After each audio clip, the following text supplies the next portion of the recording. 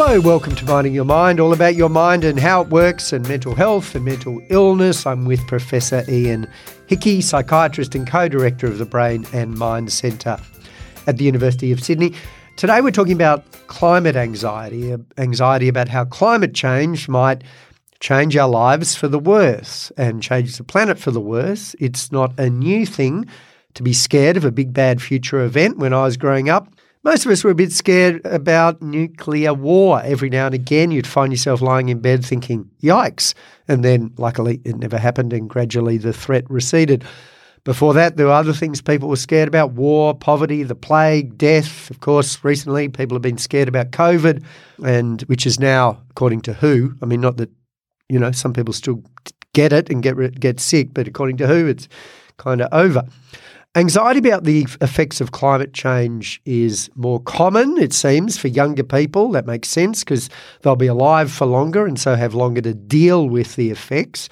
And of course, it's fair enough for them to think, well, you guys spent years stuffing things up. We're the ones who will have to deal with it.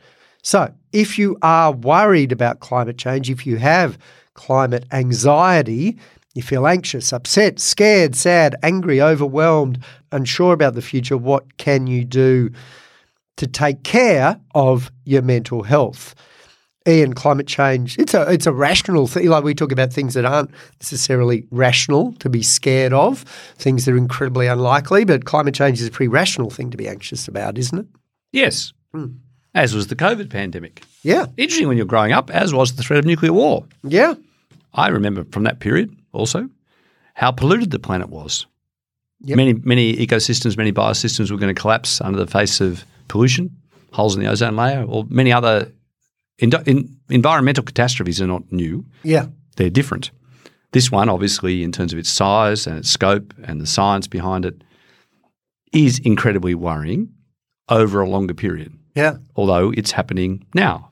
There are clear changes in climatic conditions.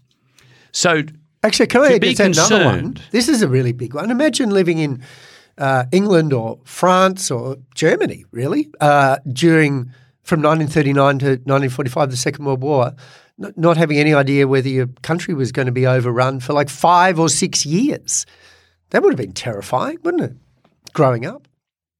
Undoubtedly, there are parts of the world at the moment where that is still the reality. Yeah.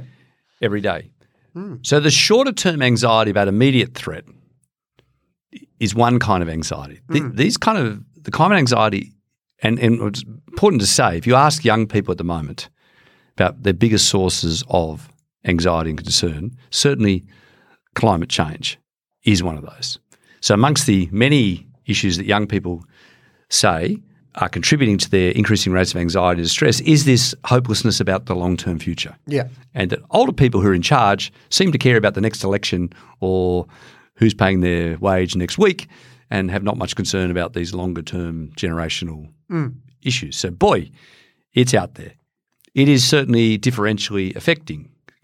Many older people saying, well, I won't be around. I don't think that's quite fair. I think many older people also grandparents and saying, well, my grandparents, I'm concerned.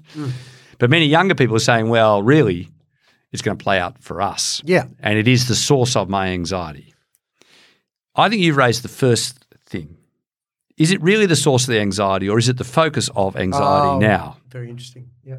Because there being focus of anxiety, and of course, that's not to say those focuses are genuine. You raised the Second World War. If you're currently living in the Ukraine or you're currently living in another country that's under threat, you've got real reasons to be anxious right now. So sometimes the external environmental factor is real and immediate. In this case, it's real but prolonged. But simply to say, okay, worst of all, there's nothing to be done. My anxiety is justified. Therefore, I can't do anything. That's a bit of a self-defeating position for your mental health, isn't it? Got it. It's good to be unhappy and anxious. Yeah. It's justified. Justified. So I should And be. therefore, there's nothing I can do. I'm going to stay in this Because it's too big. It's too big. No one's fixing Like, it. I can study for my exam, that's within my control, but I can't do anything about this. And it defeats any attempt to rationalise it. Yeah. I don't care what you say. Just read the most recent reports. The world's falling apart. The glaciers are melting. The world is changing, and you guys aren't doing anything about it. you guys in charge, et cetera, et cetera. So my anxiety is entirely justified and is continuing and will probably get worse. This is not good for your mental health. No, it is not. Whether or not it's true or not. Like it might be true, it might not be not true, but it's not good for your mental health. Yeah, so it doesn't help to say to young people, well, don't worry about it. Or it's not true, which might have been the position of many governments and certain world leaders. It isn't true. It doesn't exist. That, not helpful. I wonder actually, just as a sidebar, whether over the last year there has been any change in the rate of climate anxiety, moving from a federal government that is perhaps less active to one that has it higher up on the agenda, whether that has resulted in people feeling less anxious about it. I wonder. I don't think we know that yet, but you've raised a really interesting point, not just a change in federal government, but we clearly had a series of independents elected. We have a new national discourse about an expectation of action. Yes. And we have political players now who are much more central to that discussion, actions we must take. So we have federal governments, we've had conservative state governments in places like New South Wales, and others say that's where we're going. So that must help a bit with anxiety. Things are happening. One of the outcomes of that, you would hope, would be less anxiety about it because there's evidence of action. So the classic for us is if you want to make anxiety worse, do nothing, sit there and worry about it. Yeah. Even though the problem exists, taking action to deal with the problem in your own world certainly has the mental health benefit of reducing anxiety. Yeah. Not to say the problem isn't there, not to say the problem isn't real, not to say much more substantial action isn't required. Obviously it is. But the moment we start individually and collectively to take actions, then the degree of anxiety goes down, mental health goes up. So I do think the change in the Australian setting, and you might say in the international setting with the Biden presidency and others, is to say it's a priority. Americans are now spending, I can't even get my head around this, trillions of dollars on radically changing their economy and investing in renewable energies, et cetera. There clearly is action, including in some of the world's biggest economies and biggest issues. I said a great story this morning. South Korea, I didn't know this, the seventh biggest user of current fossil fuels is going to turn its economy green within a certain period of time. Great. Huge manufacturing base, et cetera, to create a green economy. There is clearly evidence of action. So it's good to, I guess, if you're feeling anxious, to look at that stuff and be aware of it, and maybe that helps the anxiety lessen. Yes. What else happens in anxiety is often the selective use of information. Definitely. I only read the bad stuff. I saw all the stuff about the glaciers melting. One guy got eaten by a shark, even though a million people didn't. You'd think about that one guy. Or in this case, you've raised important things. I would say even in the last 12 months, you can see considerable actions by big players, major players, on renewable energy, on confronting the issue. Now, whether that you think the pace of that is sufficient or the scale of that is sufficient or what will happen, important from a cognitive point of view to recognise that actions are taking place. And the counterbalance to anxiety and to selective thinking is actually a more realistic appraisal of what is happening. So there's a classic anxiety strategy for dealing with anxiety, cognitive strategy of identifying your negative pessimistic thoughts and combating them with evidence that suggests the opposite. With evidence. Yeah. With evidence that provides a countervailing point of view, a counterbalance. Yeah. Not denialism, not the exclusion of evidence or the making up of fake news, not putting up stuff that's fake, but trying to see across the breadth of activity. A more balanced view, or where there is evidence of movement in a positive. I mean, my own approach to this at the moment would say I'd take all of that as evidence of movement in a positive direction. Yeah. Is it sufficient yet? My guess would be no. That the International Panel on Climate Change would say it's not enough yet. It needs to be faster, it needs to be bigger. But I would take the view, clearly, in the last 2 or 3 years, there have been major changes in direction in the financial sector, in the global sector, in the biggest economies of movement in that direction. And it may be, I mean, one of the characteristics of anxiety is repetitive intrusive thoughts. And if you continue to have repetitive intrusive thoughts about the doom of anxiety, having not 18 but 3, for example, bits of evidence you can come back to and just remind yourself of as a counter argument can be useful. So we've just Because 18 is too many, but you can remember 3. You can go back to 2 or 3. You've just raised 1. Clearly there's a change in the Australian national discourse. And we are now party to an international discourse. People around the world, I've been around the world a few times, and people have noted this. Oh, you're back with the reasonable people. Australia's rejoined the reasonable people of trying to deal with this instead of having its own crazy little denialism. Yeah. Good. That's one positive aspect. I'm a person who's kind of interested in the science technology kind of bit. There are technological advances there. People are looking at alternative energy sources and how you scale those up and how they would replace. They get into battery development and others. It's clearly investments. Have we solved the problem yet? No. Is there, however, considerable work in that area? Yes.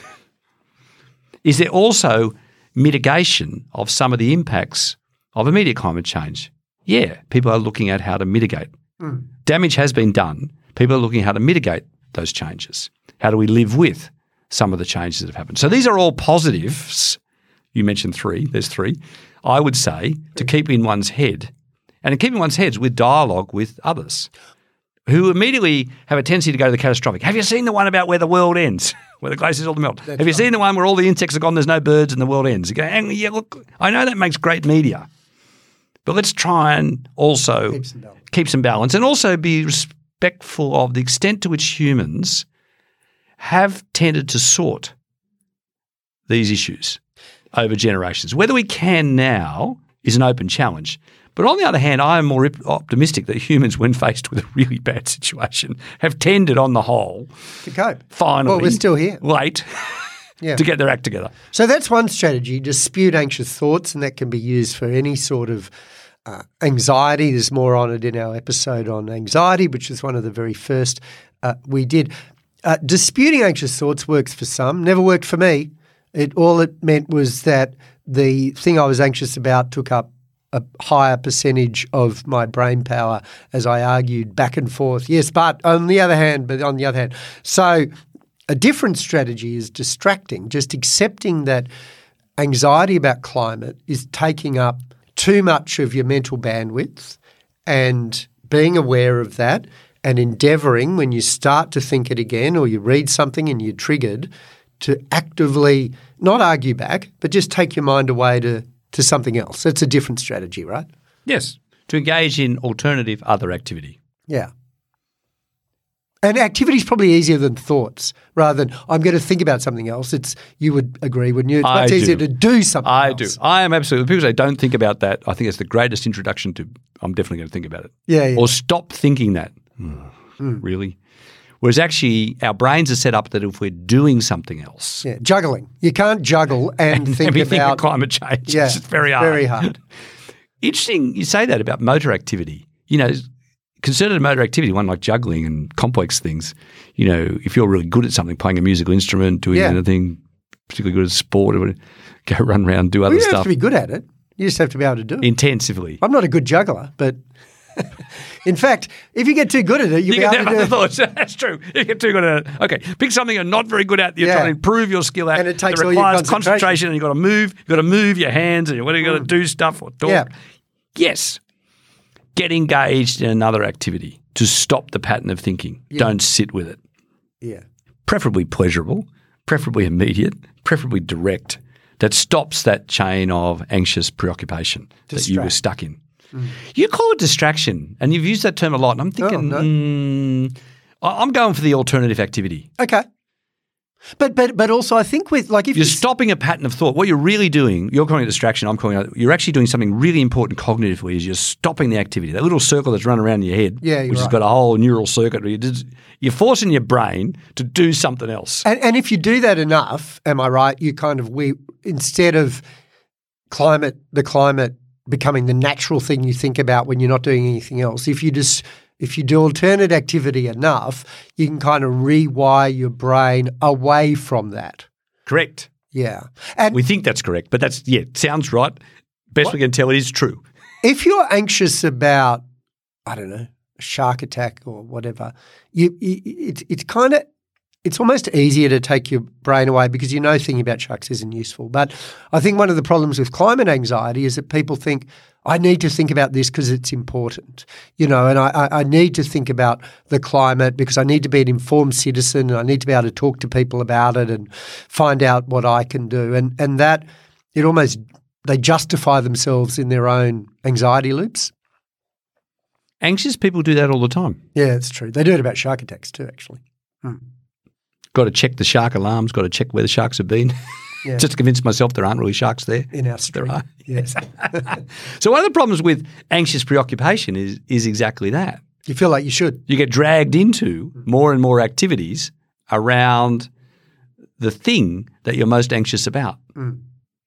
So I think this is where you're calling it distraction, I'm calling it alternative activities. You break the pattern of thinking. That thing is no longer the thing in your head with all the associated things sitting around it or other activities. So a problem, if you like, I'm in favour of taking actions in an appropriate way, but you can see this sometimes, and we've seen this in environmentalism over the years. People can become totally preoccupied with those things to the point that they stop enjoying anything else, the point they stop doing anything else. And they feel it's almost wrong to enjoy anything else. How can I when the planet's frying? Yeah. A friend sent me a really interesting painting during the COVID period where she felt everyone was so preoccupied with the world ending, they'd lost the plot to be able to enjoy what they did today. And it's a painting from Western Australia of people just sitting on a beach, meditating, enjoying the fact that just the surf comes in and out.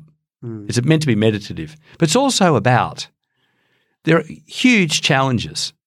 We as humans and the world has faced huge challenges every day. We have challenges, global security, we have all sorts of problems in the wider world. But at some point, you have to stop and enjoy what you're in with some degree of confidence, even if it's overconfidence, that you'll still be here tomorrow.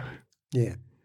But if you completely fail to enjoy today, if you completely fail to live in the moment today, you kind of miss the point. So what would your response be? And I've had these discussions with people where I go, how are you going? And they go, well, I just read that in some country they've lowered their emissions target and, oh, my goodness, I mean, what are we going to, and off they go. And it's the same every time. And you want to say to them, I reckon if you thought about this a bit less and took some, that you'd be happier and you'd enjoy your life more. What are there ways to have that conversation that can, I suppose, help people recognise that they're getting a bit obsessive and it's doing damage to their mental health? Yeah, so I often find myself in that conversation. People say, nothing's being done, we've got to do more, got to be more active, and we should feel bad about the fact of everything we're doing. Yeah.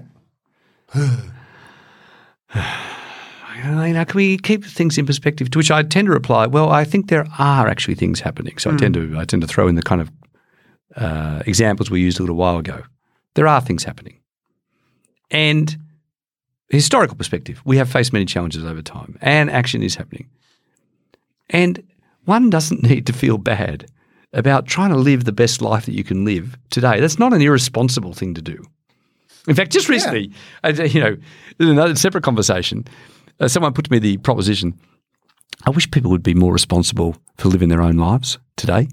Yeah, it's a good call. And I went, yeah. We'll come back in another episode as the exact situation, but I went, yeah, I wish they would. There's a responsibility to kind of live your life now. It's not without concern for others. It's not without concern for things like climate or for wider society. But there's a kind of, putting your own house in order, taking responsibility for the first bits. I feel like saying to that people, well, if you're lucky, you'll be dead before it happens. But I wish I did say that in a way, perhaps in a less blunt way, because it makes you think, actually, the thing I should really be anxious about is the fact that I've only got X years left and I'll feel like a real dick if I'm lying on my deathbed and I think I just spent the last 20 years worrying about something that I'm not even going to experience because I'm dying. Yes, it may seem a little selfish for those of us at one end of life to be saying those kind of things, but I think that's exactly where you're coming from. And so the perspective, the loss of perspective about how do we fit in to these bigger challenges? Yeah. What's our own role in that? How do we both be participatory and concerned, but not lose the plot, not lose all perspective? So I think the example of this kind of anxiety gone wrong, as with environmental anxiety gone wrong in a previous age, or anxiety about global security gone wrong, these things can become extreme, and people's lives, they can stop living their life. Yeah. And in a sense, take the pleasure out of life in a negative sense, have low mental health and well-being as a consequence of that's not legitimate to be concerned about those things, but to lose perspective completely about how you live your own daily life.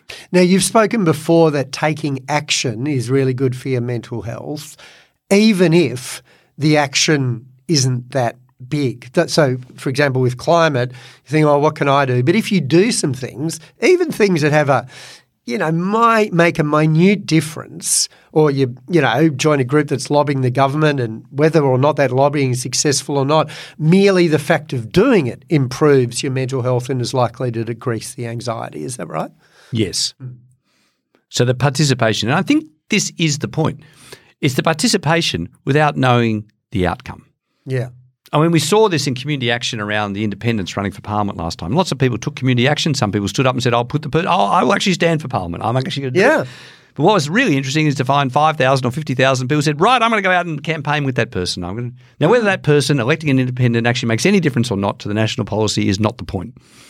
The fact that people took those actions, participated in terms of their mental health and well-being, much improved. Yeah. I met a couple of people who were involved in some of those campaigns. They were flying in that month. The couple of months, and the month after they go, I'm doing this, and, it's really important. In fact, I was talking to one of those independent members who's now got this whole workforce, and they're going, what can we do next? Yeah. We were focused on the election, and we're focused on the goals, transparency and climate change. But what do we do next? We so loved being part of a movement that was actually doing something, and it was very pro-social and very not for personal gain. They do it for the community. They loved it. Volunteering. They loved it with purpose. That would be a challenge because they don't have the balance of power. So, I'm sure there's lots you can do. But this is the point about the outcome. They can't do. If you said the outcome was to get the balance of power, and if they didn't get the balance of power, they don't count. No, this is where some of the political discourse on some of our, media outlets drives me nuts. Right. That's not the point. Right. In fact, those people are clearly vocal in the parliament. Whether the government lives or dies by it or not, that sort of political football contest is not, I would suggest, the main issue. The fact that community is participatory with those groups, independent of the pre-existing political kind of systems that we've had, and that there are communities behind them that want to be involved, that are pro-social and they're proactive, but they're volunteering. So their mental health is great. Climate's just one of the issues, transparency in government. I like them because guess what? Guess what? They're other issues they're already interested in. Mental health. Mental health and well-being. Hey. Thank you, Zoe Daniels, Sophie Sklomp, Kylie Tink, and others. Good. In that, Allegra Spendra, David Pocock, Jackie Lambie. Guess what they all care about? Katie Cheney, I kind of get into there's more.